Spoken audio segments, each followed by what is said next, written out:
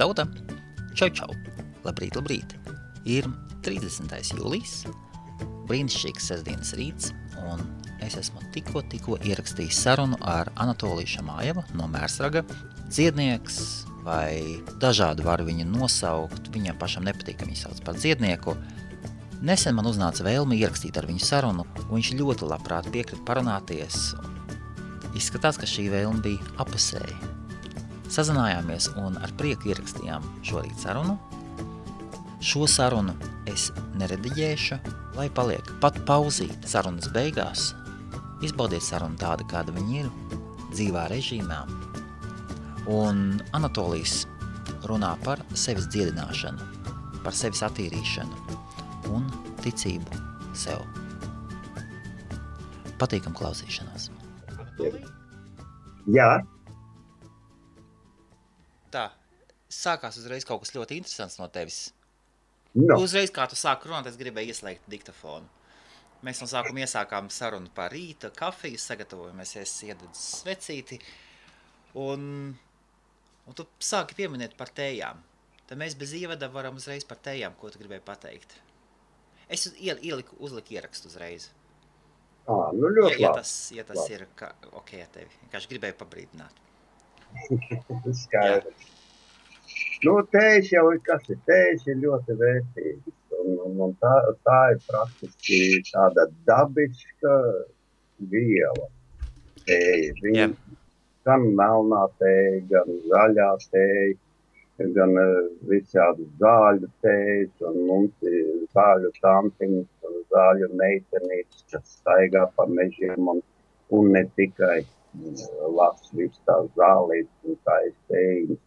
Jo katrai tējai ir, teiksim, kaut kāda īpašība, un tā kā pirmīt pieminēja par to, kā pipa vēzi un samazināt risku, saslimšanas risku. Tad tējai, kad ir būtības, ja tu pareizi, ja tu, teiksim, māki viņu pareizi uztaisīt un pareizi lietot, tad arī praktiski noved līdz nulei saslimšanas procentu. Tas ir, tas nav, teiksim, vienas dienas jautājums, tas ir, teiksim, mēnešiem, gadiem, citreiz cilvēki lieto, bet viss notiek. Un tas ir, teiksim, mana meita ļoti ar to nodarbojās. Ar tējām? Jā. Viņa ir zāļa meitene. Zāļa meitene. Zini, ir tā, ka to, ko es nesen pieminēju par to kafiju, un es sāku daudz kafiju lietot. Un tu vienmēr, ja tu kaut ko jaunu sāc darīt, tu aizvieto. Tu vienu lietu izņem ārā no savas dzīves un otru ieved iekšā. Un es aizvietoju tēju ar kafiju. Un es saprotu, ka varbūt veselīgi ir un ka ir pierādījumi, pētījumi, bet pietrūks tēja un tu sliktāk jūties. Un tagad tieši ar tevis uztaisīju, sev lielo tēju. Zaļo tēju, jā. Zaļa indijas tēja, lapa tēja, uzlēja karstu ūdeni un tik labi uzreiz jūtās. Kaut kā bez... Un kā ir pareizi tēja jātaisa? Tur katrai tējai praktiski ir sava instrukcija, kādā veidā, kā viņi taisa. Teiksim, ir tādas tējas, kuras jāuzlej un jāpatur kādu laiku, teiksim, 15 minūtes, lai viņas ievelkās, lai tā ir riktīgi, tā pareizi, lai būtu tas labākais efekts. Ja? Jā. Tad ir, teiksim, ir arī tādas tējas, kur nedrīkst temperatūru pārsniegt 86-90 grādi. Tas ir lielākais. Tas nozīmē, ka jāuzliek ūdens uzvārīties un jānogaida minūtes 5, kamēr viņš... Praktiski labākais variants ir iegādāties tādu tējkarniņu, kur var regulēt temperatūru. Ir tāds, ja? Man personīgi mājās ir. Man kundze uzdāvināja meitas abas divas uz dzimšanu dienu. Un tā ir tāda tējkarni, kur var regulēt temperatūru. Un te es uzlieku, teiksim, 90 grādu. Un tad es zinu, viņš man 90 grādos nošvilpjās, viss kārtībā, es kādu plītu varu pagaidīt, vēl uzlēju, un līdz ar to tā tēja ir daudz, daudz vērtīgāka, jo viņi netik tas ar 100 grādiem praktiski viens tons, otrs tā struktūras, kas iekšā viņas tiek praktiski iznīcināt. Sadeg, ja? Sadeg, jā, izvārās. Un vārīts ir vārīts. Ja, teiksim, ja tu ābolu apēd zaļu, jā, loģiski veselīgi. Un pamēģina apēst vārīt ābolu. Ir tāda starpība, jā. Jā. Kaut gan man liekas, ja viņu interesanti uzvāra, nevis vienkārši ūdenī, bet ja ābolu kārtīgi uzvāra, viņam jābūt garšīgam. Cūks cepets ar ābolu, piemēram. Jautājums, ja kā to pagatavo? Jā, tas jau pats par sevi visi saprotams un arī, es tā kā, salīdzināju. Jā, bez šābām. Jo, teiksim, zaļš ābols, viņš ir pilns ar vitamīniem, bet vārīts ābols, viņš jau ir praktiski vitamīni. Ļoti daudz vitamīnu dod. Garšas ziņā varbūt arī kaut kas papildinās, jā, bet tas tā. Un tā kā ar tām tējām ir ļoti interesanti un tās tējas vajag tiešām gan visādas atvesaļošanas, atjaunošanas tējas un speciāli, cilvēks ir tas, un ja tu, teiksim, esi dabā, tu meklē, tu atrodi, un līdz ar to tu zini, tā kā zāļu meitene, zāļu tantiņas, ja viņš jau zina, priekš ko ir katra tēja. Un tad aizējot, teiksim, mana meita, mani problēma, visu laiku bija problēmas ar vēderi. Kā meitu sauc? Lienīta. Lienīta, skaists vārds, jā. Jā. Ļoti skaists latviešu vārds, ļoti skaists, jā. Jā, un ko viņi dara? Viņi tagad iet te patās apkārt mājai, nemaz nekur tālu neiet. Savas visādas tur zālītes, šādas tādas, saliek kopā, tur tas un tas, pēc tam uztais, vai vēl daļu izspiež, uztais sulu, blender, no tām zālēm dod man to suli izdert, pēc tam no tiem biezumiem uztais vēl tēju, un tu saproti, man vēders, vienmēr sakot, normalizēja. Visu laiku bija problēmas. Es nezinu, tas ir jau no jaunības dienām, vai kaut kas tāds bija. Ieķēries kaut kā nepareizi. Tā darbība jāizgājas. Tagad daudz maz. Meita man tā sakot izcēla ārā no šitā te padarīšanas. Cik Lienai gadi ir? Tagad tu runā par manu meitu? Jā. Viņa taču man meitiņa. Ok, un cik viņai gadiņi ir? Labi. Nē, man interesē, kā cilvēks, cik ilgi ir jāmēģina, jāeksperimentē, lai sajustos droši. Mazliet pāri pa 40. Mazliet pāri pa 40, jā. Sievietēm parasti jau vairāk pa 35 nevar dot savādāk, viņi apvainojās. Jā, redz, ir liela atšķirība, vai tev iedos zāļu novārījumu, iedot sievieti, kurai būs mazliet pāri pa 40, vai jauna sieviete, kurai būs 18, 19. Tu zini, tas nav svarīgi. Nav svarīgi? Kāpēc? Nē, svarīgi ir apziņas līmenis. Jo, teiksim, ja cilvēkam ir tiešām tas apziņas līmenis, un tagad ir sevišķi mūsu šī brīdī, šī laikā, mums cilvēkiem praktiski ļoti, ļoti strauji attīstās apziņas līmenis. Jā. Un tagad varbūt tā, ka tev 6-gadīgs bērns var pateikt daudz vairāk nekā 40-50 gadīgs sievieti, jā. Teiksim, zāļu tāmtiņa kaut kas tam līdzīgi, jā. sešgadīgs bērns, viņš nāk ar informāciju jau. Viņam fails ir pilns ar jaunām enerģijām. Mēs, tie vecāki gājumi cilvēki, mēs jau tos failus tagad grābjam, ņemam no visām pusēm, aktivizējam, darbojamies, ja mēs gribam attīstīties. Un līdz ar to arī mums tas apziņas līmenis lēnam ceļās. Tas ir vispār, es tev varu tādu interesantu, es te biju rakstīņu, praktiski es tev varu pateikt tā, kad es tagad 15. augustā tādu Rīgā taisīšu nelielu semināru, kur, teiksim, varēs piedalīties visi, mani draugi, kas grib atbraukt, parunāties, plus meditāciju,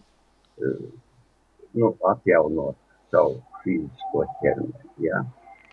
Un kā mēs zinām, kopš gada sākuma mūsu dzīvē ir ienākusi dviņu liesma no gada sākuma, ja, ar savām burvju pārmaiņām.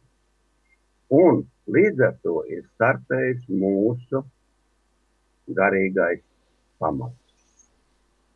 Tas ir pats sākums. Tagad jau mēs visu laikam gatavojamies, bija 12. gads. Pasaules gals tikpat kā bija, bet visu laiku mēs gatavojamies. Bet kopš 12. gada mums viss enerģijas ir pilnīgi nomainītas. Mums tagad dod tās enerģijas, kas ir domāts tiešām cilvēku attīstībai, apziņas līmeņa celšanai.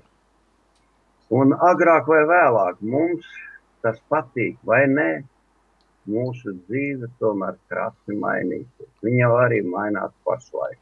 Šī brīdī šeit un tagad viss notiek.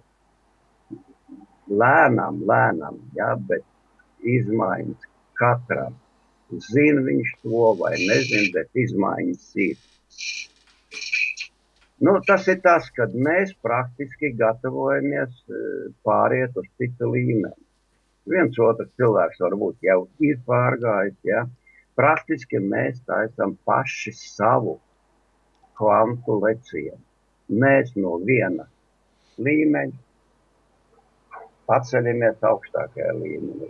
Līdz ar to apziņas līmenis, vispārējais, viss tiek vilkts vienā veselā. Pēc būtības mums savu vibrāciju līmenis, tas ir ļoti svarīgs process. Ja mēs to nezinām, mums viņš it kā lēnām, tā negribīgi, citam varbūt, ja viņš arī nemaz negrib to vibrāciju līmeni celt, viņš dzīvo savā vecajā, teiksim, 3. dimensijā, un viņam nekas neinteresē. Tas ir, skatoties uz tiem cilvēkiem, tie alkoholi, bomži un tam līdzīgi. Viņiem jau tas nevajag, viņam neinteresē. Viņi savu dzīvību nodzīvo tā, kā viņiem ir paredzēts, un tas ir visvairāk viņi. Nekādas attīstības viņam praktiski nebūs.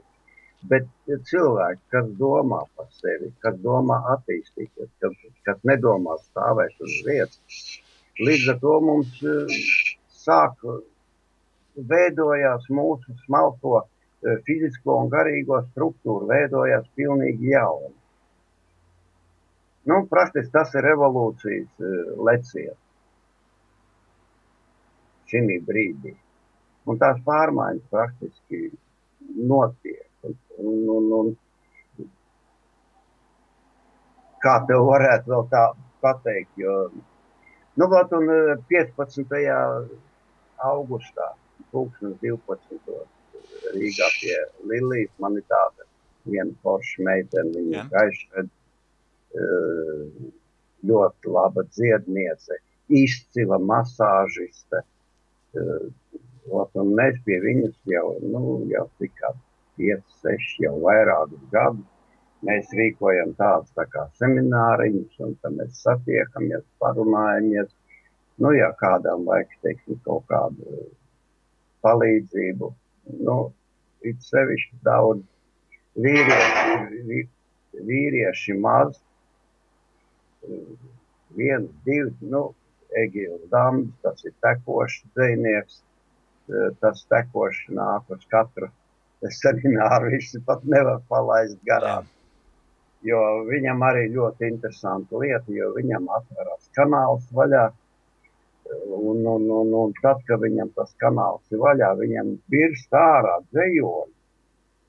Pilnīgi tādi, kad, brīnies, tu skaties uz cilvēkiem un brīnies, no kurienes, kā viņš var dabūt šitādus vārdus apkopojumu. Un pie tam ar ritmām, ar visām atskaņām. Ideāli. Viņam kanāls atverās un viss. Un tad viņš saka, ka viņam patīk šitās tikšanās, un līdz ar to viņš jūtās it kā,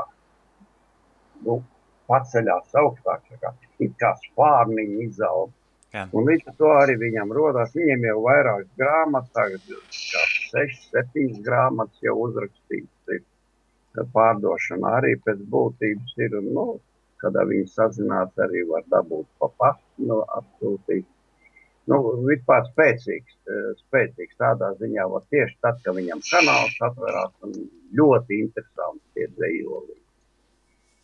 Un mēs tagad pārējām jaunajā dimensijā. Tas ir šitas brīdis, kad cilvēkam ir tiešām jāsaprot, kad gulēt uz lauriem nav vairs laika.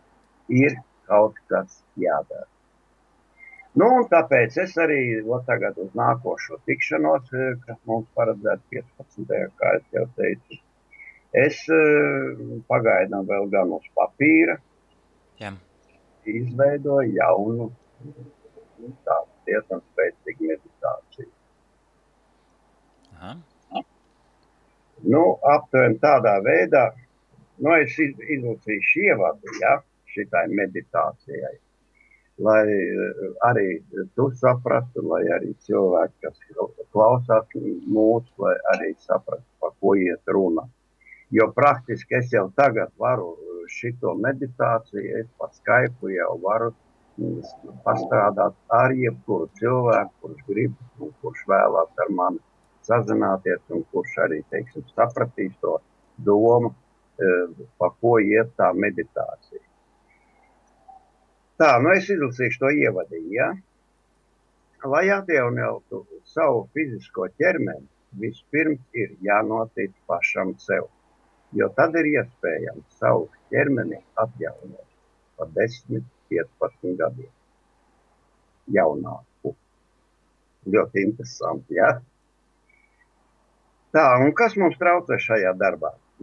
Mums iekšā dziļumā sēž bailes, un reāli mēs baidamies, ka mums nekas neiznāks, ka mūsu vēlēšanās nepiepildīsies, mēs to nevarēsim, ka tas nav domāts mums, un mūsu ego darīs visu, lai mēs nesāktu savu ķermeņa atjaunošanu.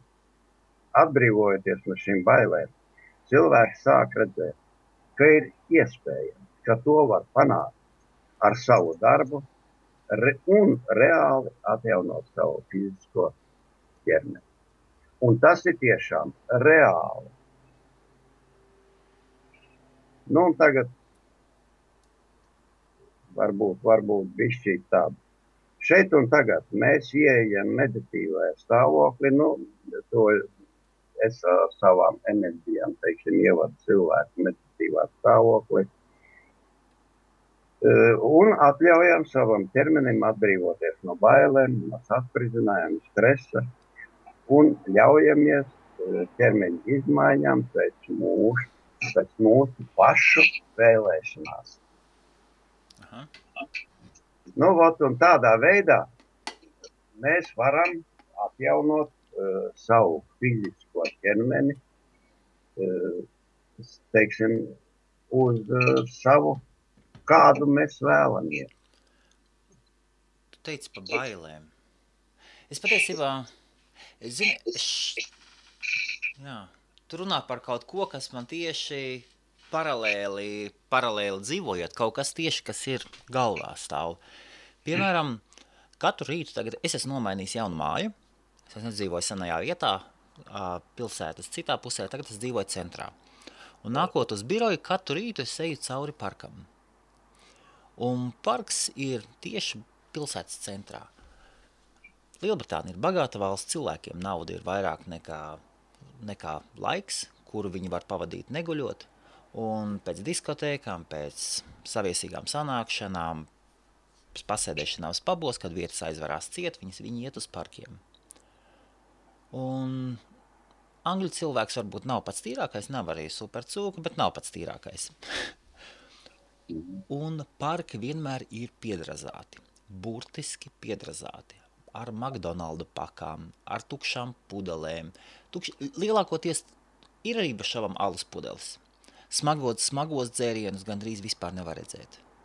Mēs nesen tikai ar Uldi vienu rītu ievērojām, arī caur parku gājām, un liels bomžu bars, liels jaunu bomžu bars, apmēram no vecumā no 20 līdz 28, varbūt 30 gadiem, lielākoties tāds, ap 10 cilvēkiem. Tad viņš viens bija pienācis klāt ar grādīgo, viņam bija 0,7, kaut kāds rums vai kaut kas tam līdzīgs.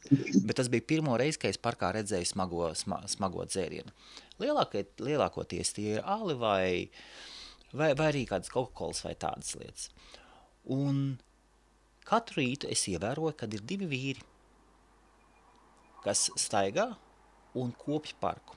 Viņi bez šaubām ir pašvaldības uniformās, apkopēji, un es skatos, mēs satiekamies ļoti, ļoti bieži. Un viņi ir viena no tiem, kas nesveicinās. Es neprasu sveicināties, bet man pašam ļoti patīk no rīta iet un pasveicināt cilvēkus. Labrīt, svešus cilvēkus. Pasveicini, it sevišķi, jo tukšāka vieta, jo cilvēki vairāk cilvēkam ir iekšēja nepieciešamība pēc tās iekšējās sasveicināšanās. Un šie parka vīri pilnīgi ignorē visu, kas apkārt notiek.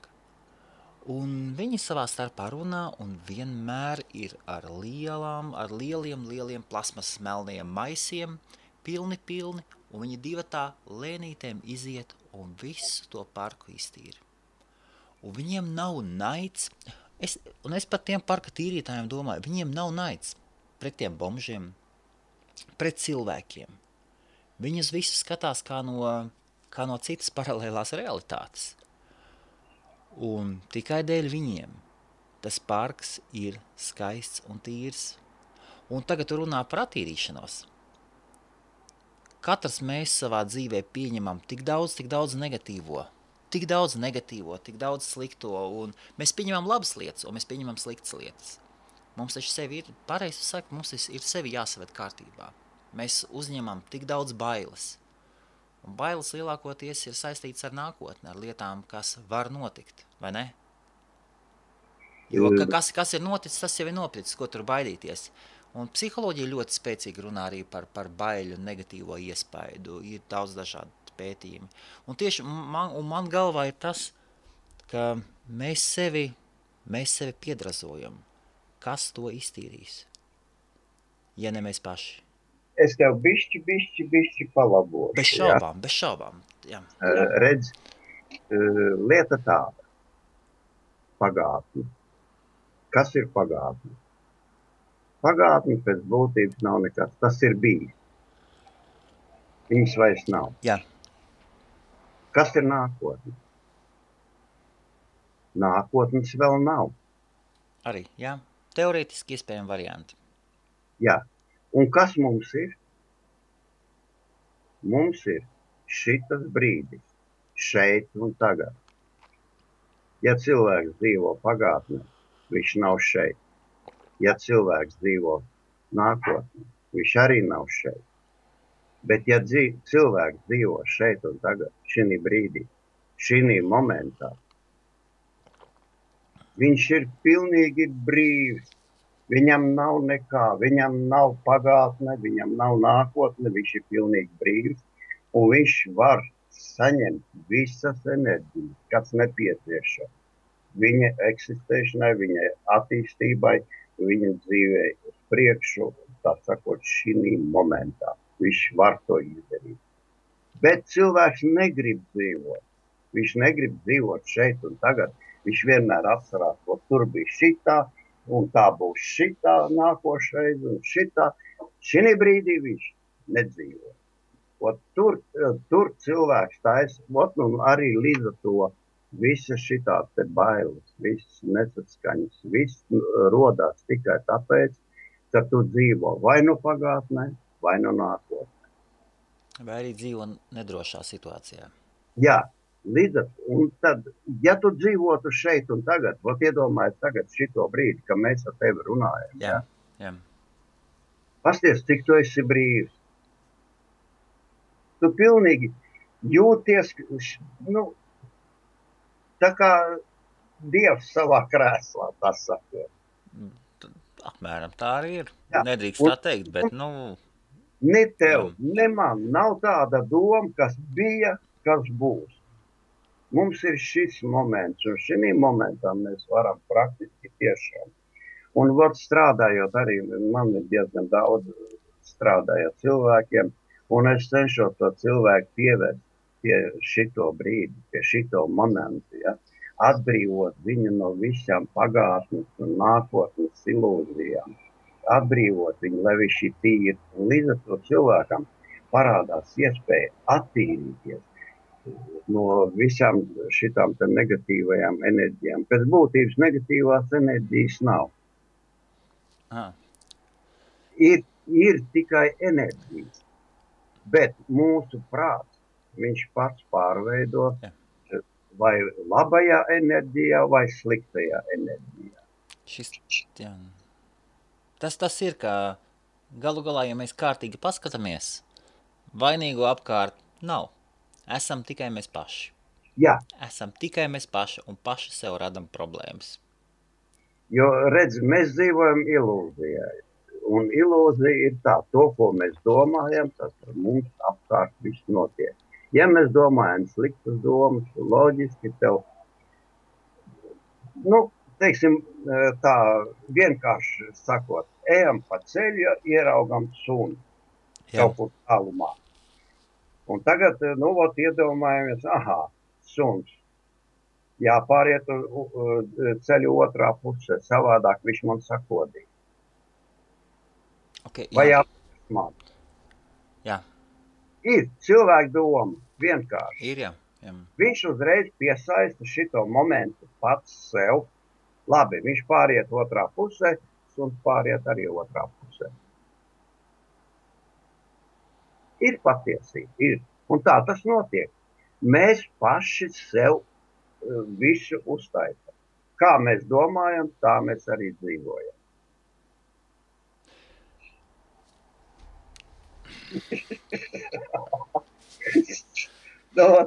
Ko es negribu nekādā gadījumā, tas ir strīdēties vai kas. Es gribu uzklausīt un negribu iejaukties. Jā. Ir apstākļi, kas pastāv paralēli mums. Ir cilvēki deģenerāti, no kuriem ir jāuzmanās, ļoti jāuzmanās. Tu, ka bija Anglijā, Lielbritānijā, redzēji, cik suņi ir atšķirīgi no Latvijas suņiem? Es praktiski, ja redzēju, tad 2-3 tikai, un tā viss bija pie saites. Brīvībā es neredzēju nevienu. Viņi ir mierīgāki, viņi ir burtiski it kā būtu cits dzīvnieks. Latvijā ir, vai nu viņi ir iebaroti ar tik daudz dusmām, niknuma un negatīvā, ka viņi rej kožu un šeit, es saprotu, ka ir šeit daži suņi tādi, bet lielākoties cilvēkiem ir pilnīgi normāli, ka suns staigā bez saites un mierīgi uzvedās un nerej un nekož un rejošs suns ir kāds, tas ir tā kā saimnieka sliktā seja. Vai... Interesanti, es varu aizvakardienas novērojumu pastāstīt, jā. Ļoti interesanti. Man mājās kaķītis ir dāmīte. Nu, un tagad mana kundze un meitene abas divas aiziet pie kaimiņiem palīdzēt jāņogus nolasīt. Jā. Kārtīgi liela krūmi. Jā. Nu, ko darīt? Kaķītis jau paliek kaķītis. Viņš uzreiz skrien pakaļ. Kas te kaimiņi tepat vien ir. A kaimiņiem suns. Ļoti interesanti, ja? Jā. Kaķis ienāk iekšā, pagalmā pie viņiem tur, un suns uzreiz it kā grib kaut ko, a kaķis ar viņu grib paspēlēties. Jā.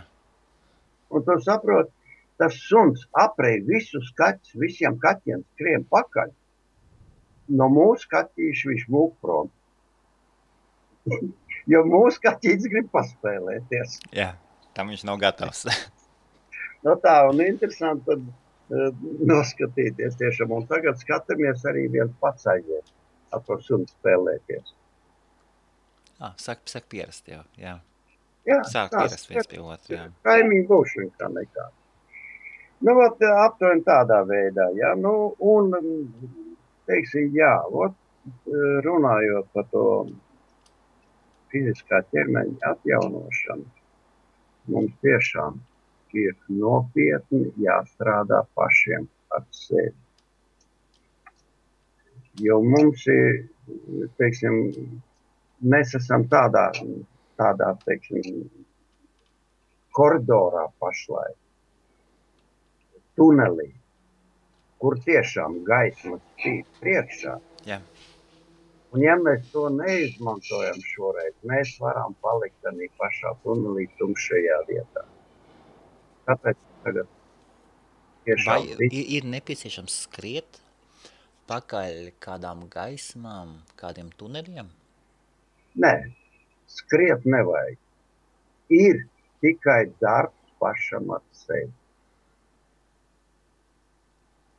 Tas ir pats galvenais. Teiksim, atbrīvot savu fizisko ķermeni no visa liekā, kas mums tagad vairs no 3. dimensijas. Mums viņš vairāk nav vajadzīgs. Nu, tagad tiešām notiek tā pārējot 5. pat līdz 7. dimensijai attīstītāk cilvēki. Līdz 7. dimensijai tad ir dievu mītni, tā sakot, pat tik tālu pa eņģeļiem, vispār. Ko darīt cilvēkam, kas nevar atbrīvot? Fizisku dažādu iemeslu dēļ. Piemēram, ir vīrs, piemēram, Lielbritānija, ja? Sīviete grib attīrīties, bet vīram ir salauztas ambīcijas, viņš strādā fabrikā un citreiz vakarā iedzer, uzbļauj sievai.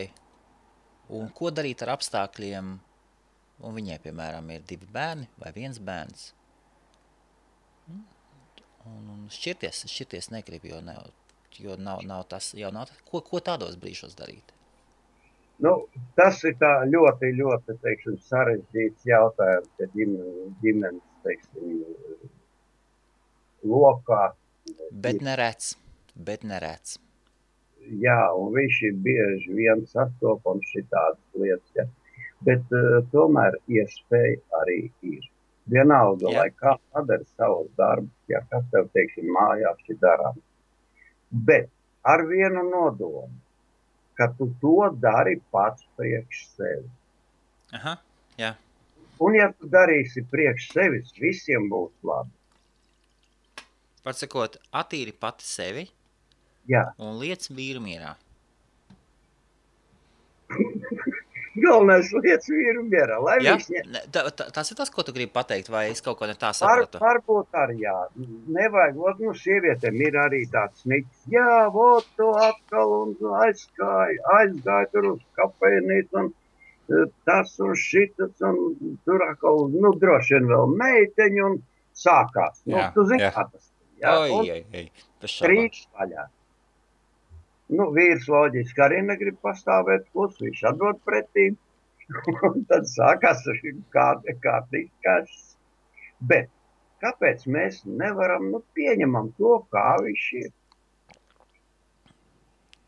Un tad vienam būs labi, otram būs labi. Galvenais, kas mums ir, nenosodi citu. Vai tu tiksi nosodīts? Tie ir Bībeles vārdi.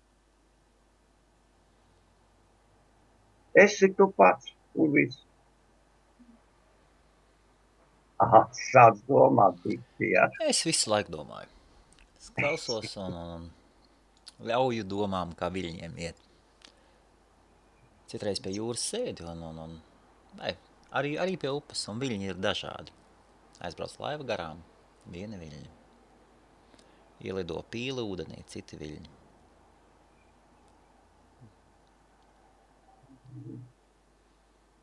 Tagad es ar saviem viļņiem izsit tevi no sliedēm, vai nē?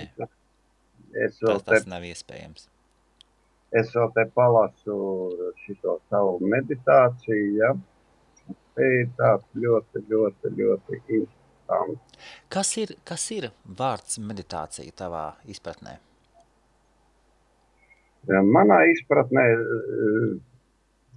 es nezinu, vai ir pareizi teikt, ka tā ir meditācija, jo meditācija tas ir tāds jau diezgan sens vārds, ja, un viņš nāk jau no vai no kuriem gadiem un no kuriem gadsimtiem, ja, un viņš ir tā iesakņojies pie mums, ka viņš, teiksim, ja tu kaut ko sāc darīt, jā, tu jau meditē, jā, tu jau nodarbojas ar meditāciju. Tas ir praktiski šitam manam darbam, ko es daru, ja, tas, nebūtu meditācija. Viņš nav, pilnā vārda nozīmē, viņš nav meditācija, ja, bet viņš ir, tā sakot, darbs pašam ar sevi. Jo izsakot nodomu, mēs pievelkam sev klāt enerģijas, un tas nodoms tiek praktiski momentāli piepildīts. Varbūt, redz, mēs ar tevi tā diezgan nesen esam sapazinušies, jau kāds pusgads laikam būs, ja nebūs bišķi vairāk. Jā, mēram tā arī ir, jā. Jā, tā kā mani tu, tā sakot, redzējis, esi maz, bet draugos tu vari ieiet, manos draugos, jā, un, teiksim, paskatīties, teiksim, 2, 3, 5 gadus atpakaļ manas ieliktās bildes, jā. Ok, jā. Tad tu varēsi ievērot, kad, teiksim, 5 gadu atpakaļ, kāds es izskatījos, jā. Un novērtēt šito brīdi, kāds es izskatos tagad. Jo, teiksim, 5, 6 gadu atpakaļ, es biju vecāks nekā tagad. Pēc izskata. Tiešām. Ja. Paskatīšos. Un tā tas ir. Zini, man liekas, vīrietim vecums nav neglītums. Vīrietim tās saucamās sirmās acis, es to saucu par sirmām acīm, no viena krievu žurnālista, es vienreiz dzirdēju, ir krievu žurnālists Dorenko. Ļoti agresīvi noskaņots pret visiem Padomju Savienības ienaidniekiem un mazajām republikām. Bet man patīk viņa pārliecība. Man patīk cilvēki, kuriem ir savas domas, savi viedokļi un kuri tic savai lietai, neatkarīgi no tā, kamēr viņi pavisam cilvēks pašām neiznīcina. Un viņš runāja par sirmām acīm, ka tas ir vīriešu skaistums. Tā ir pieredze, tas ir tas, kā viņš ir izgājis cauri, spēja spriest, spēja ieklausīties otrā cilvēkā, spēju pamanīt skaistumu dažādās situācijās, arī dzīves utopiskās. Un tas ir tas, kas jaunam vīrietim nav un nebūs. Sievietes skaistums ir vizuālais. Vīriešu skaistums ir mazliet viņa savādāks, un tāpēc es tā, nezinu. Nu, grūti izteikties. Un arī ir tagad praktiski tie jaunie vārdi, kas nāk iekšā, un arī ir tādi daudz tādi, nu, personīgi man ir tādi daudzas domas, tik daudz citreiz tās domas, kad es praktiski vairs cilvēku valodā es nevaru izteikt. Doma ir, es nevaru viņu noformulēt vārdos. Jā, bet tas parāda, ka mēs nezinām, ka mēs neesam pārliecināti precīzi, par ko mēs runājam. Tas nozīmē, ka mēs dzīvojam kādā burbulī, kur mums nav pašiem izveidojies spēcīgs fizisks tēls par to. Piemēram, ja mums prasīs aprakstīt ģitāru, mēs varēsim pateikt. Tas ir instruments, kas dara to. Par lietām, kuras mēs nezinām, mēs sākam maldīties apkārt, mēs sākam burtiski, tu jūti, kā cilvēks maldās tumsā. Tā ir maldīšanās tumsā. Un cilvēkam ir izveidojies, sāk veidoties kāds veidols. Tas nenozīmē, ka cilvēks nedrīkst pamēģināt izteikt domas. Nē, vienkārši viņam vēl nav skaidrs veidols, kas tas ir. Viņš nespēja aprakstīt. Vienkārši un saprotami. Nē, nu, es jau gribēju uz ko uzsvērt, ja? Ka, teiksim, arī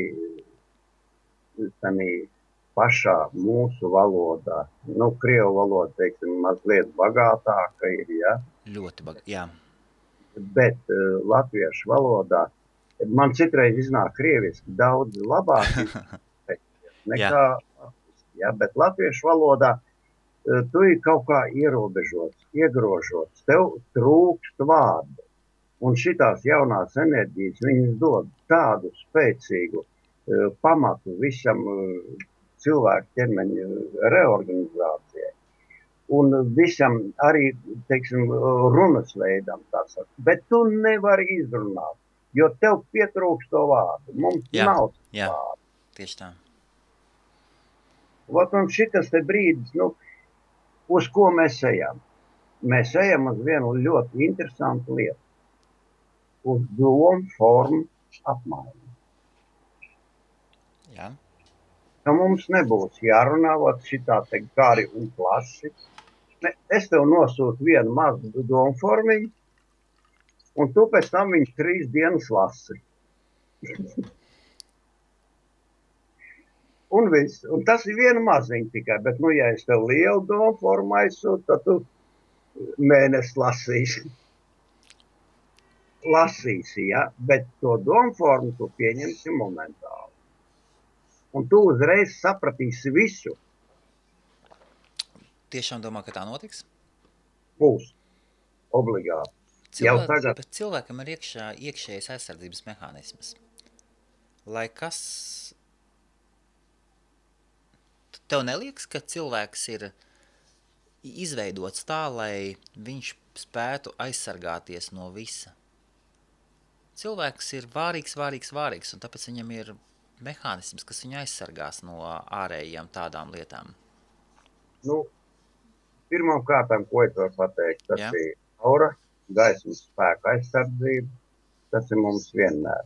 Bet, precīzāk, cilvēka ķermenis ir būvēts tik precīzi, ar 10-kārtīgu, 100-kārtīgu aizsardzību. Šūnas, kāpēc šūnas, teiksim, atjaunojās cilvēkam? Visu laiku atjaunojās, nepārtraukti. Teiksim, āda tev 2 nedēļu laikā nomainās, kauli jau kaut kur 6, 7, 8 mēnešu laikā arī pilnībā nomainās. Bet kas mums notiek ar to mainīšanu? No slimās šūnas, nu, teiksim, vecs šūnas, veidojās atkal jauna šūna. bet pēc tiem pašiem parametriem, kā vecā šūna. Tātad, iznāk, ka cilvēks ķermenis ar katru šūnu, ar katru riņķi ar vien vairāk un vairāk noveco. Bet, ja mēs tagad pamodinām savas galvenās šūnas, tu jau zini, ka mums ir katram orgānam, katrai ķermeņa daļai ir sava galvenā šūna, kura ir atbildīga par visu to savu agregātu vai orgānu. Nezinu, ne? Tagad tu zināt, ja? Uz katram orgānam ir galvenā šūna. Bet viens bet ir. Tā galvenā šūna guļ, viņi ir aizmigusi. Vienmēr sakot, mums te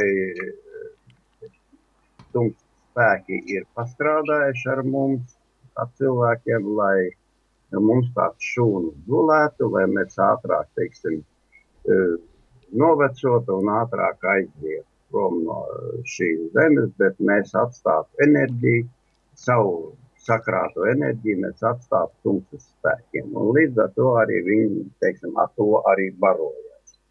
Bet tagad iedomājies, ja cilvēks pamodina savas šūnas, galvenās šūnas.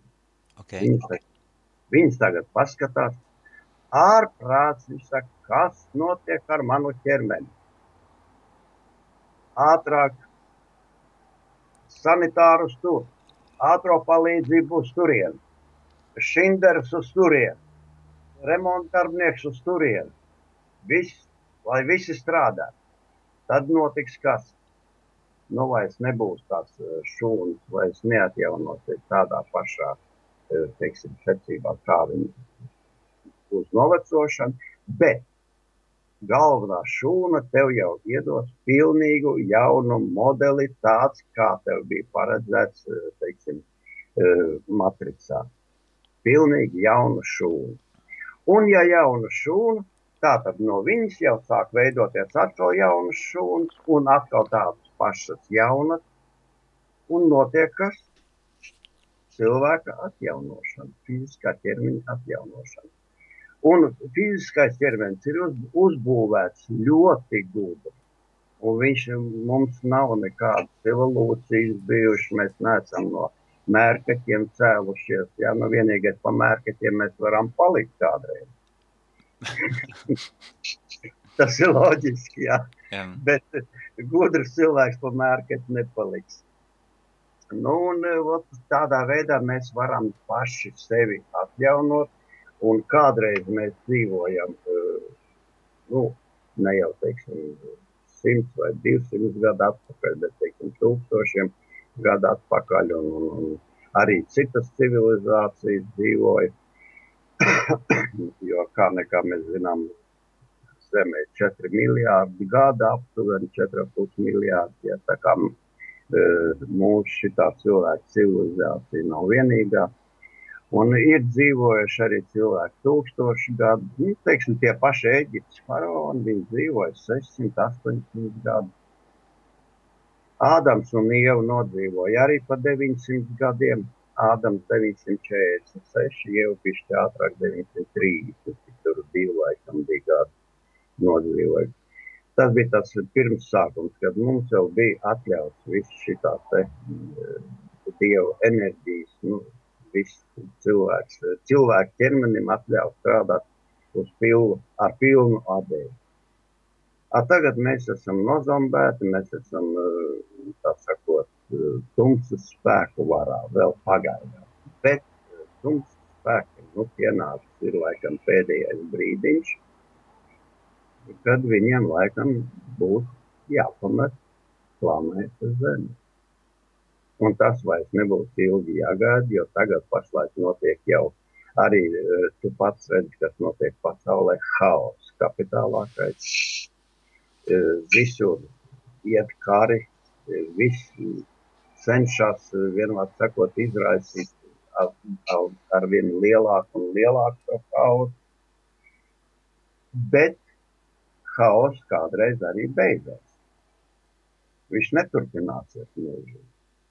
Nu, un gaismas spēki tagad, arī esmu dzirdējis par lidojušiem stīvīšiem, ja citplanietiešiem esmu dzirdējis, ja. Nu, mums pagaidām neko par to nestāst, mums cenšas novirzīt no tām domām un nerāda, un praktiski mēs esam dzīvojam tumsā. Bet, pašlaik, visu laiku jau bija Obamam uzlikts šitas te atklāšanas process, jo mums tuvojās planēta Nibiru, X planēta tuvojās Zemē, līdz ar to Zeme, praktiski Nibiru planēta, viņi vienreiz riņķo apkārt, un vienreiz 3600 gados viņi paiet Zemē garām. Un viņi ir tik spēcīgi, ka viņi praktiski savāc visu negatīvu. Un kādās, iepriekšējās reizēs parasti bija tā, ka viss civilizācija praktiski tikpat kā tika iznīcināta. Pa visām iepriekšējām reizēm runājot, ka tā Nibiru planēta pagāja garām Zemē. Šoreiz gaismas spēki ir teikuši tā, ka aizsargās cilvēci, jo cilvēkam ir jāpaliek šeit. Un tagad šī brīdī savā ķermenī uz savas zemes. Tā ir noteikuši gaismas spēki. Nibiru tagad ņems tikai tos negatīvos, vienādi sakot, kā viņi ņems? Viņi ņems enerģiju. Kādā veidā tas enerģija, caur nomiršanu, caur smagām slimībām, un šitādā veidā cilvēkam tiks atņemta enerģija. Un nav svarīgi, vai tu esi bagāts, vai tu esi miljardieris, vai tu esi nav. Tas nav svarīgi. Katrs šoreiz dabūs to, ko viņš ir pelnījis.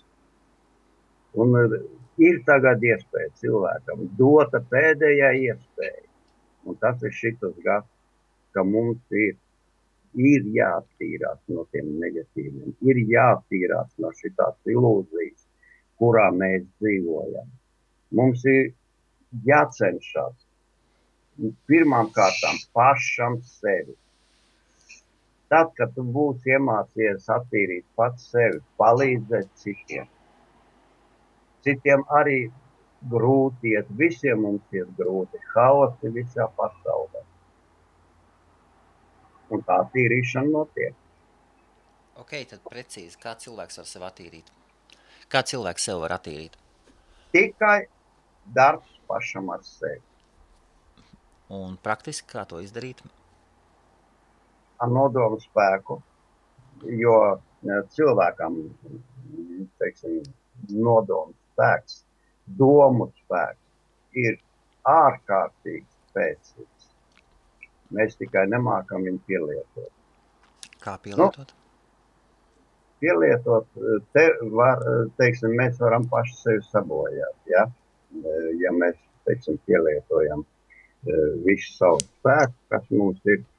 Bet, ja iziet cauri gaismas spēkiem, palūgt gaismas spēku, komfortablā veidā palīdzēt man, attīrīties, viņi nāks palīgā.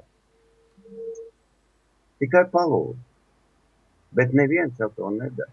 Izsaki nodomu, palūdz savu augstāko esi.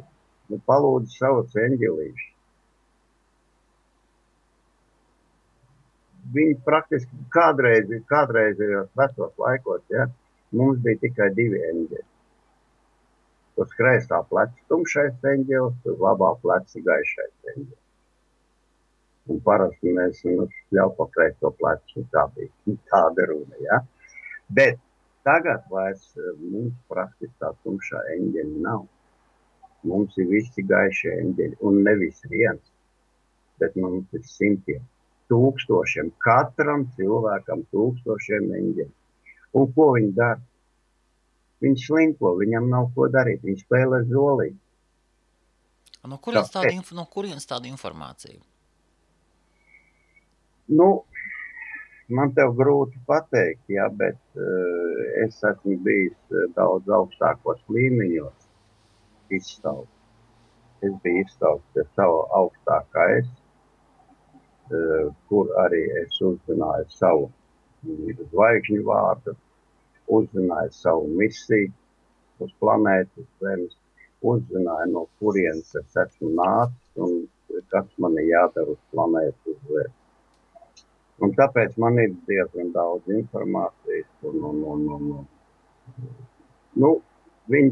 Viņi visi nāk zemapziņas līmenī. Pagaidām tā informācija, jo viņas ir ļoti plaša tā informācija. Un man pabišķam izsviež ārā tādu un tādu informāciju, zemapziņa. Jo mums zemapziņa zina visu un par visu.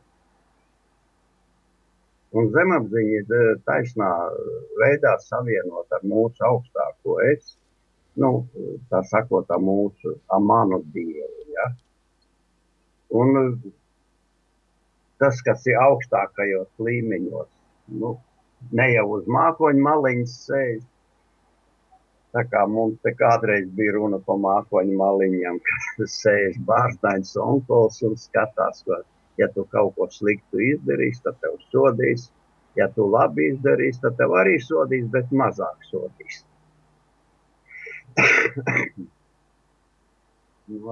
Aptuveni tādā veidā. Un pie tam man arī pieteica no mans augstākais pieteica tā, ka es esmu Fēniks. Ja. Ko nozīmē Fēniks? Atzimt. Ja, atzims no pelniem un aiziet sadegot. Un otra pusē, ka aiziet sadegot. Nevis aiziet vienkārši dzīvojot, bet aiziet sadegot. Jā, un atzimt no pelniem. Jā. Teiksim, es jau biju sadeģis, es jau biju pelnos, un tagad es augšām ceļoju.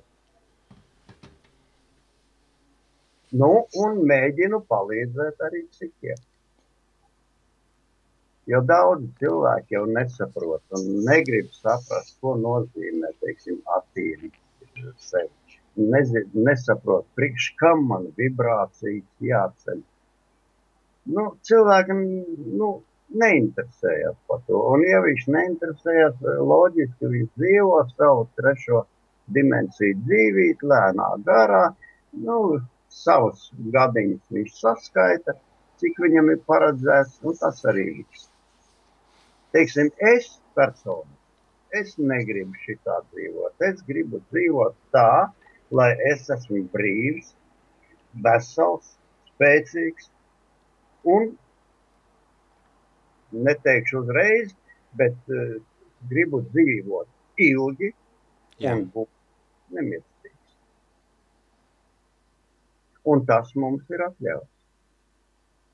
Starp citu, interesanti, ka es pagājušo nedēļu runāju ar cilvēku, un viņš bija samērā jauns, un viņš teica, ko tad tur es negribu sasniegt vecuma, tad, kad man būs 60. Es jau būšu tik vecs, un labāk mani nošaujiet. Un es viņam teicu, bet es dzirdēju, ka jo cilvēks paliek vecāks, jo viņš vairāk sāk vērtēt dzīvi, un sāku vairāk vēlēties dzīvot. Varbūt arī, jā. Tev pilnīgi pareiza doma. Tā nav mana doma, tas ir tas, ko es esmu dzirdējis, jo cilvēks, sevišķi vecos pansionātos cilvēki, viņi nepadosies. Kas? Un redz, es arī, teiksim, pats par sevi, ja? Bija tāda lieta, es arī te gāju un nemaz nedomāju par to dzīvi. Es esmu jauns, man ir labi un tā, nedomāju neko.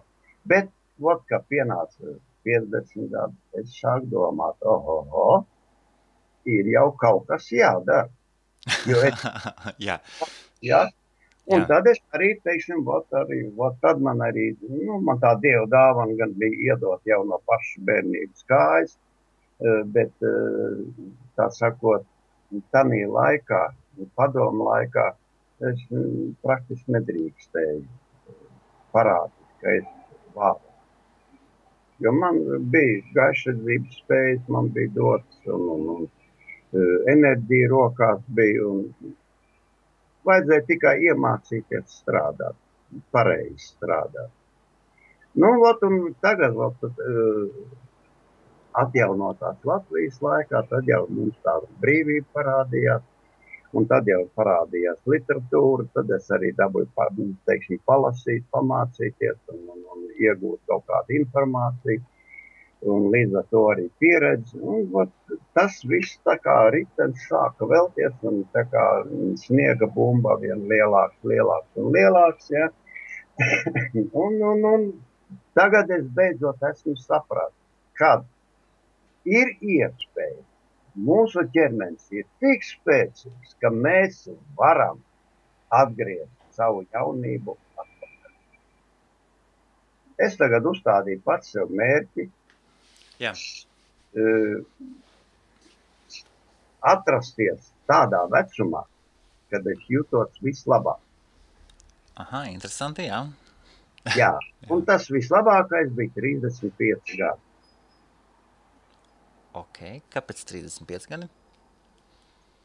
Tāpēc, jauni bērni pavisam, jā. Tiešām es jūtos brīvi, vesels, spēcīgs, un tu saproti.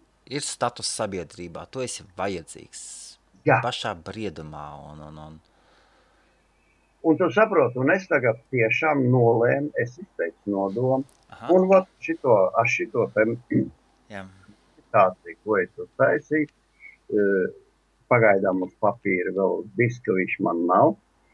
Es saku, un bija pastrādājas savu, viņa pilnīgi staro. Viņa saka, kas par enerģijām? Viņa saka, agrāk bija tāda, bija tāda violetā gaismiņa, bišķi bija, viss tā kā bija.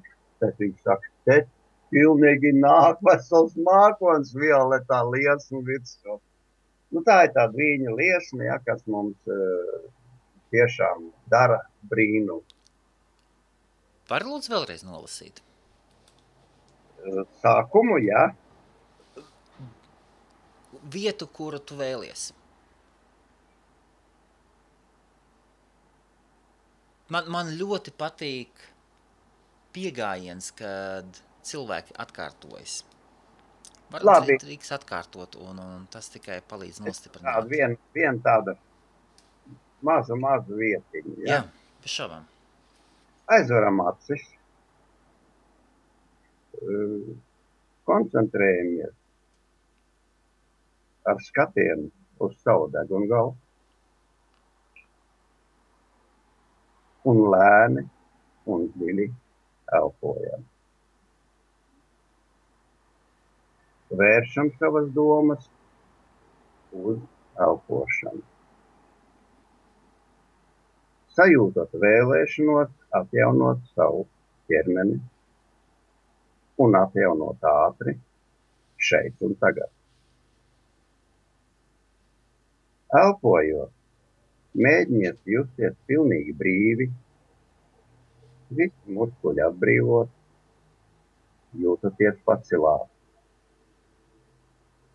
Ar katru izelpu jūs atbrīvojaties, atslābināties arvien dziļāk un dziļāk. Ja sāk klīst domas, novērsies skatienu atkal uz savu degungalu. Jūs jūtat, kā atbrīvojas vēdera muskuļi, plecu un kakls aprindzinājums pazūd. Jūtat, kā atbrīvojas sejas muskuļi. Jūs jūtaties lieliski. Turpinām lēni un dziļi elpot. Ir svarīgi, lai ķermeņa atjaunošana vienkārši notiek. Ielietojiet tikai savu vēlmi un gribu. Atļaujam izmaiņām notikt. nepretojamies tām. Mums ir iespēja reāli atvesaļoties un atjaunot savu fizisko ķermeni. Mēs tiecamies uz to. Mēs to vēlamies. Mēs gribam palikt jaunāki. Atļaujam šim izmaiņām notikt. Dodam iespēju momentālai atjaunošanai.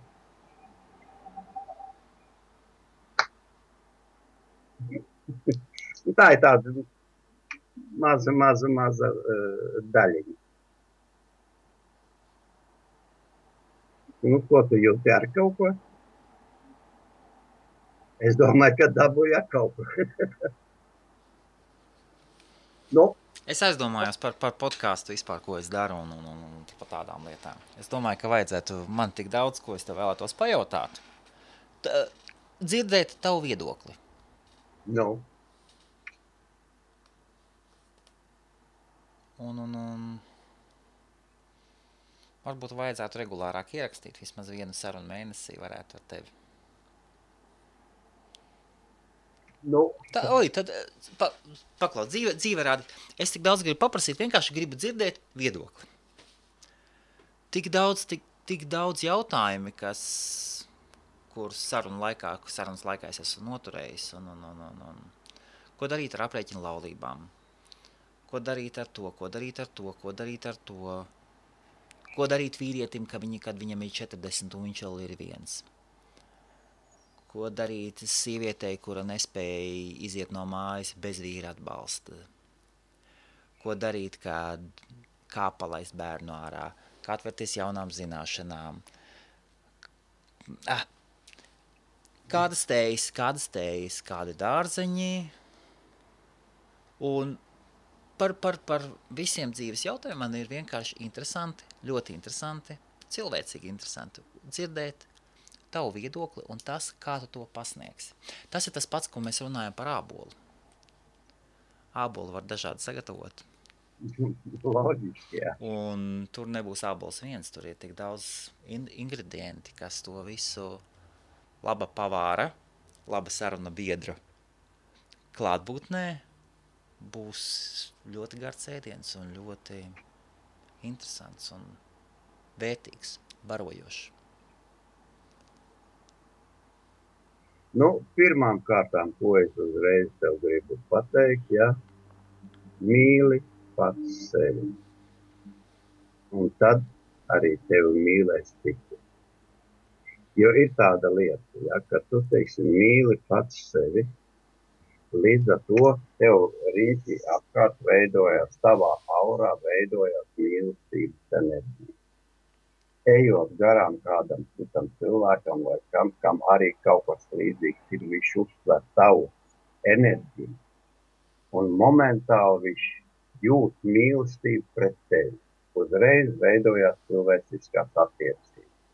Nu, tas ir tas saucamais no pirmā skatiena mīlestība. Ja? Nu, gadās tā, ka cilvēki iet pa ceļu, satiekas un visu paliek uz visu mūžu kopā. Un tas ir tikai tāpēc, ka viņiem abiem diviem ir šitās vienādās enerģijas. Ja? Un ejot garām, viņus uzreiz sapūst. Visi viņi viens vesels. Un, teiksim, tādi stāvokļi ir ļoti daudz tādā veidā sapazīstās. Tu runāji par tiem 40. Ja? Nu, ir jāsāk mīlēt pašam sevi. Ja tu sevi nemīlēsi, loģiski, tevi arī neviens nemīlēs.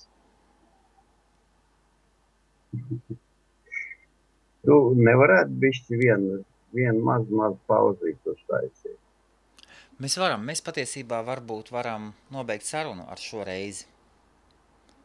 Jo viela pārdomām, es domāju... Ir ļoti daudz. Paldies par ļoti skaistu pārunu. Par to, ko tu iedevi. Varbūt īsumā tad, ja cilvēki vēlas ar tevi parunāties. Jā, lūdzu, Skype'ā Anatolijas Šamājas, jebkurā brīdī zvaniet, ja. Es pat arī, teiksim, šito meditāciju varu uztaisīt mūzikas pavadībā un caur Skype varam parunāties un es varu aktivizēt šitās visas Tā, enerģijas. viena pauzīte, un es kaut ko interesantu pastāstīšu. Par tevi. Tā, Cik pauzīte? 5 minūtes? pārminūte. Super.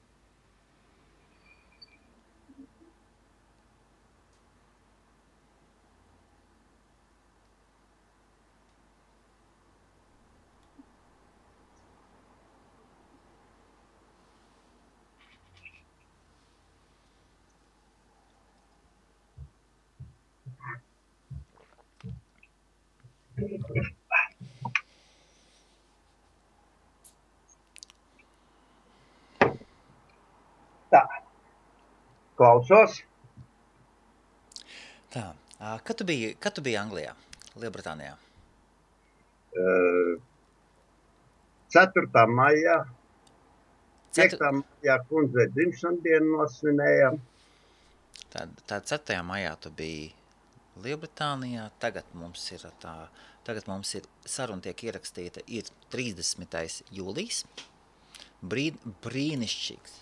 Es nezinu, kā ir Latvijā, šeit Anglijā ir vienkārši fantastisks rīts. Brīnišķīgs, nepārāk karsts, mazliet apmācies, bet mierīgs un tik miera pārpilns.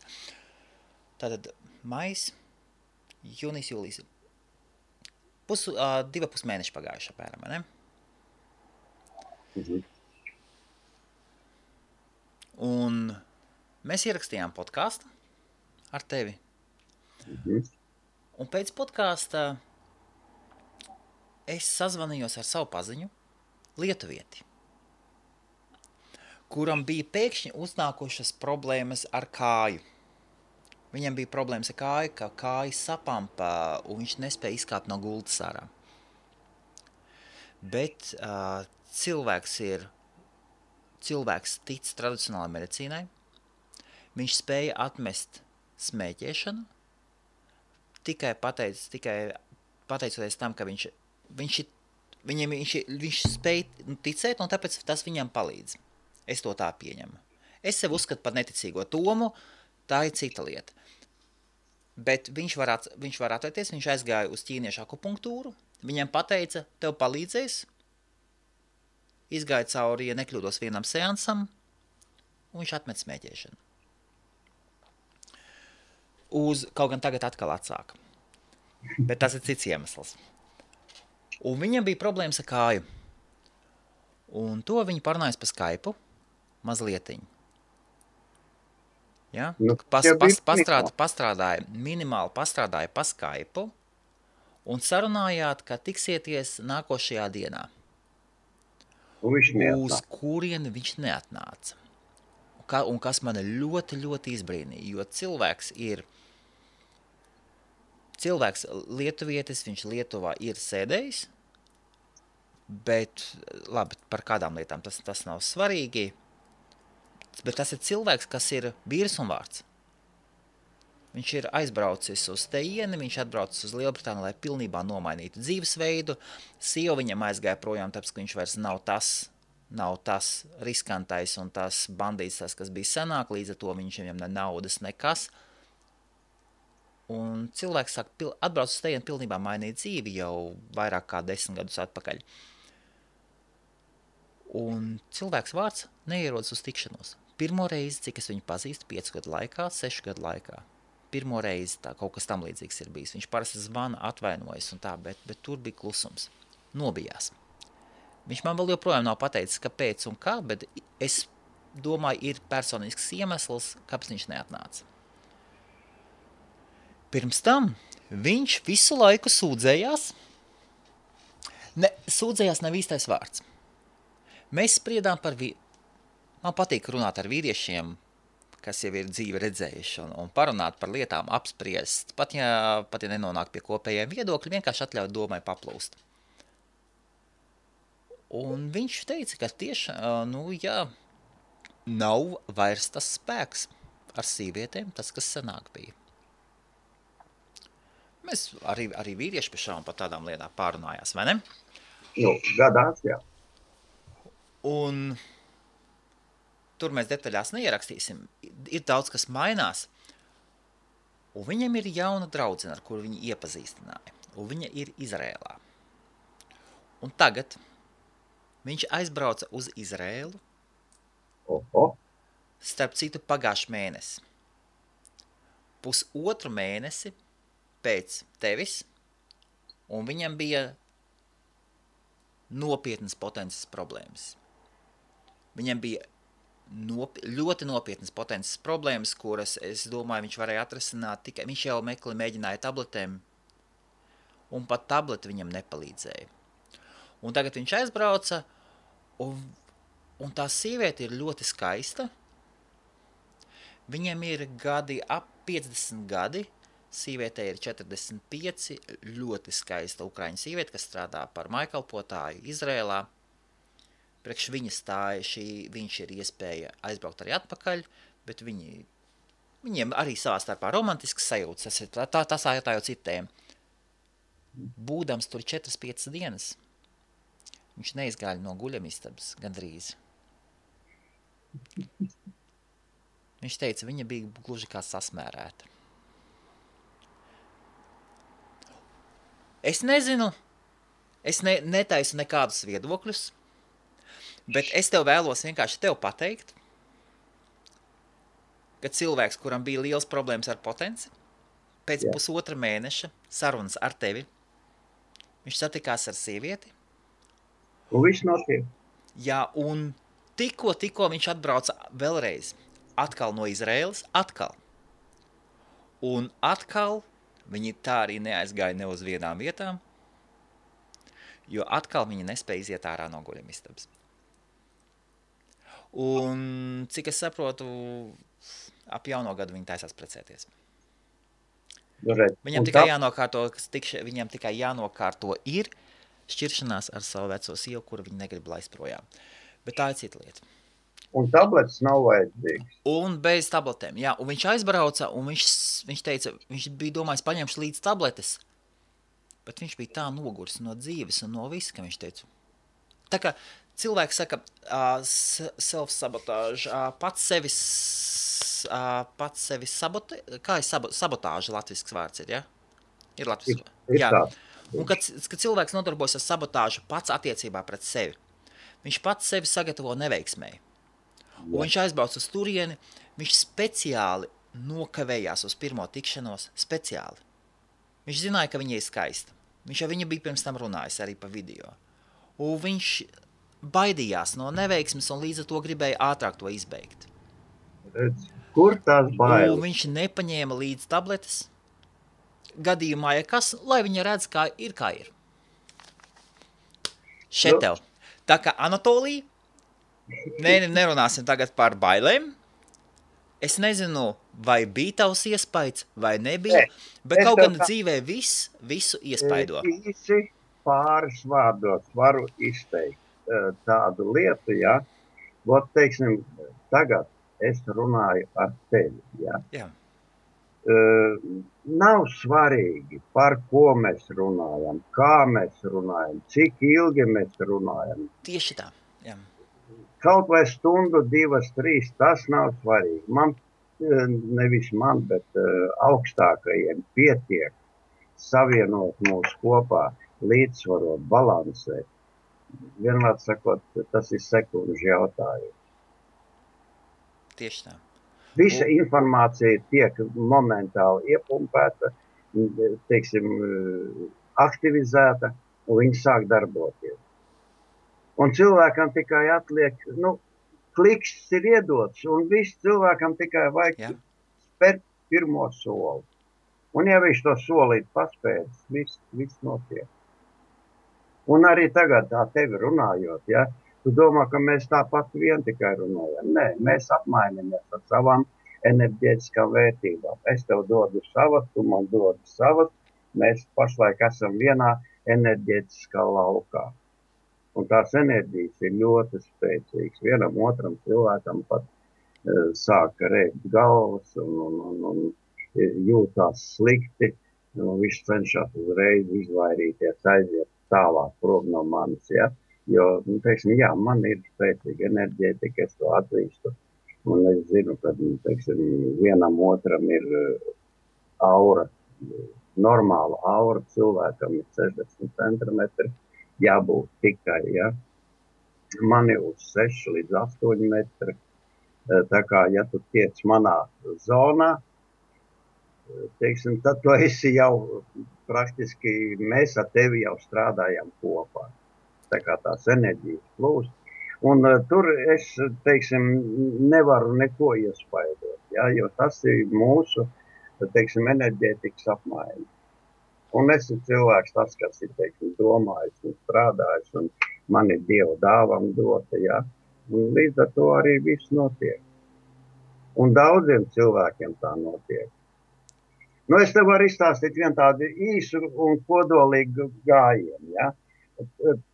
Tāda paša tikšanās Rīgā, ka man bija viena reize, ja, un diezgan slavena Latvijas dziedātāja, komponista un autori pat, un arī kaut kā viņa atnāca uz to tikšanos, it kā, draugos sapazinamies, sarakstījāmies, ja, un es viņu uzaicināju uz to tikšanos. Viņa atnāca, es neko nedomāju, nevis ko zināju, nevis ko, vienmēr sakot, kā vienmēr es pastrādāju ar visiem, uztaisījām meditāciju, labdien, sveiki un uz mājām prom. Nākošā dienā viņi man zvana. Viņi saka, Anatolij, ko tu esi izdarījis ar mani? Es jau domāju, kas tad var būt, es domāju. Viņi saka, ārprāt. Es saku ar galvu. Viņi saka, 20 gadus mocījos ar muguras sāpēm. Gultā nevarēja pagriezties, bija jāpieceļās, tikai tad varēja pagriezties. Viņi saka, šonakt, pagājuši nakti, viņi saka, izgulēja. Ne viņai vajadzēja pamosties priekš tam, lai pagrozītos. Viņi saka, mugura pilnībā vesela. Kā tas varēja notikt? Viņi brīnās, un līdz šitai dienai. Un jau cik mēs esam kā 3 gadi jau pazīstam, viņa jau vairs pa muguru nesūdzās. Tad viņai bija problēmas ar balss saitēm. Viņa saka, kaut kā sāka uz otru oktāvu kā pāriet, viņa saka, viņai krītas iet, balss saites netur. Pastrādājam, viņa saka tagad augšu, viņa saka, dzied ideāli. Es tā vienreiz klausījos Nora Bumbieri, tā mana veca draudzene, kādreiz pat draudzējos ar viņu. Jā? Jā. Jelgavnieki mēs bijām. Uz ballītēm kopā gājām. Tagad klausos kaut kā tās Noras Bumbieres dziesmu vienu. Un man iešaujās prātā viena tāda interesanta doma, ka tā Nora Bumbiere varēja paņemt zem pirmās oktāvas solu bez problēmām. Un pat zemāk pa solu. Un pēc tam viņa momentāli aiziet pirmai oktāvai cauri, aiziet uz otrā oktāvu, atkal paņem otrās oktāvas solu, pat un tu saproti, amplitūda kapitālākā. Un es tagad Anitai zvanu, tai dziedātājai, ja? Jā. Saka, Anitiņ, mīļā, es saku, tu davai sāc strādāt pie apakšējiem. Es saku, tev amplitūdi jāpaukstina. Tu domā? Es saku, kā tad, vajag. Labi, viņi saka, bet man jau interesanta lieta notika. Viņi saka, es kaut kā tajā viena draudzene sarunājos, bet baigi zemā toni. Un viņi, tu saprot, tas jau viss notiks, izrādās jau tā doma atnāca man tikai pēc tam, bet tas notiks jau pirms. Jo tā informācija jau aizgāja, ja viņi sāk strādāt pie to, un kad es viņai pateicu, tad viņi apzinājās tikai to, ka tiešām tā enerģija ir aizgāja, un ka viņi jau ar to strādā. Tā kā lūdzu nevainot mani, jā, tev kaut kas notiek. Labs, es domāju. Tu pats esi vainīgs, tu pieņēmi, tu gribēji, tu zināji. Viss notiek tā, kā tu vēlies, jo cilvēka domas ir ļoti spēcīgas. Jā, tikai mēs vēlamies dažādas lietas, bet tā ir cita tēma. Anatolij, es domāju, ar šo mēs varam sarunu nobeigt. Un kāds novēlējums cilvēkiem, kas klausās, gan, cik es saprotu, ir parādījušies klausītāju mēsraga pusē. Uldis kaut ko ieminējās, jā. Tu redzi ko. Tas ir labi. Ir kāds novēlējums, ko uz beigām vēlies cilvēkiem pateikt? Ko es varu novēlēt? Tāpat kā iepriekšoreiz, ja, kad, teiksim, mīlēt pašam sevi. Un tad tā mīlestība izplatīsies un viss tevi mīlēs. Tas ir tāds. Galvenais ir ticēt pašam sev. Tas ir tāds ļoti nopietns novēlējums, ja? Jo tikai caur ticību pašam sev mēs varam darīt tiešām brīnumu, radīt brīnumu. Jo cilvēks ir radītājs. Un cilvēks ir tas, kas var radīt pasauli, jaunu pasauli, loģiski apkārt sev.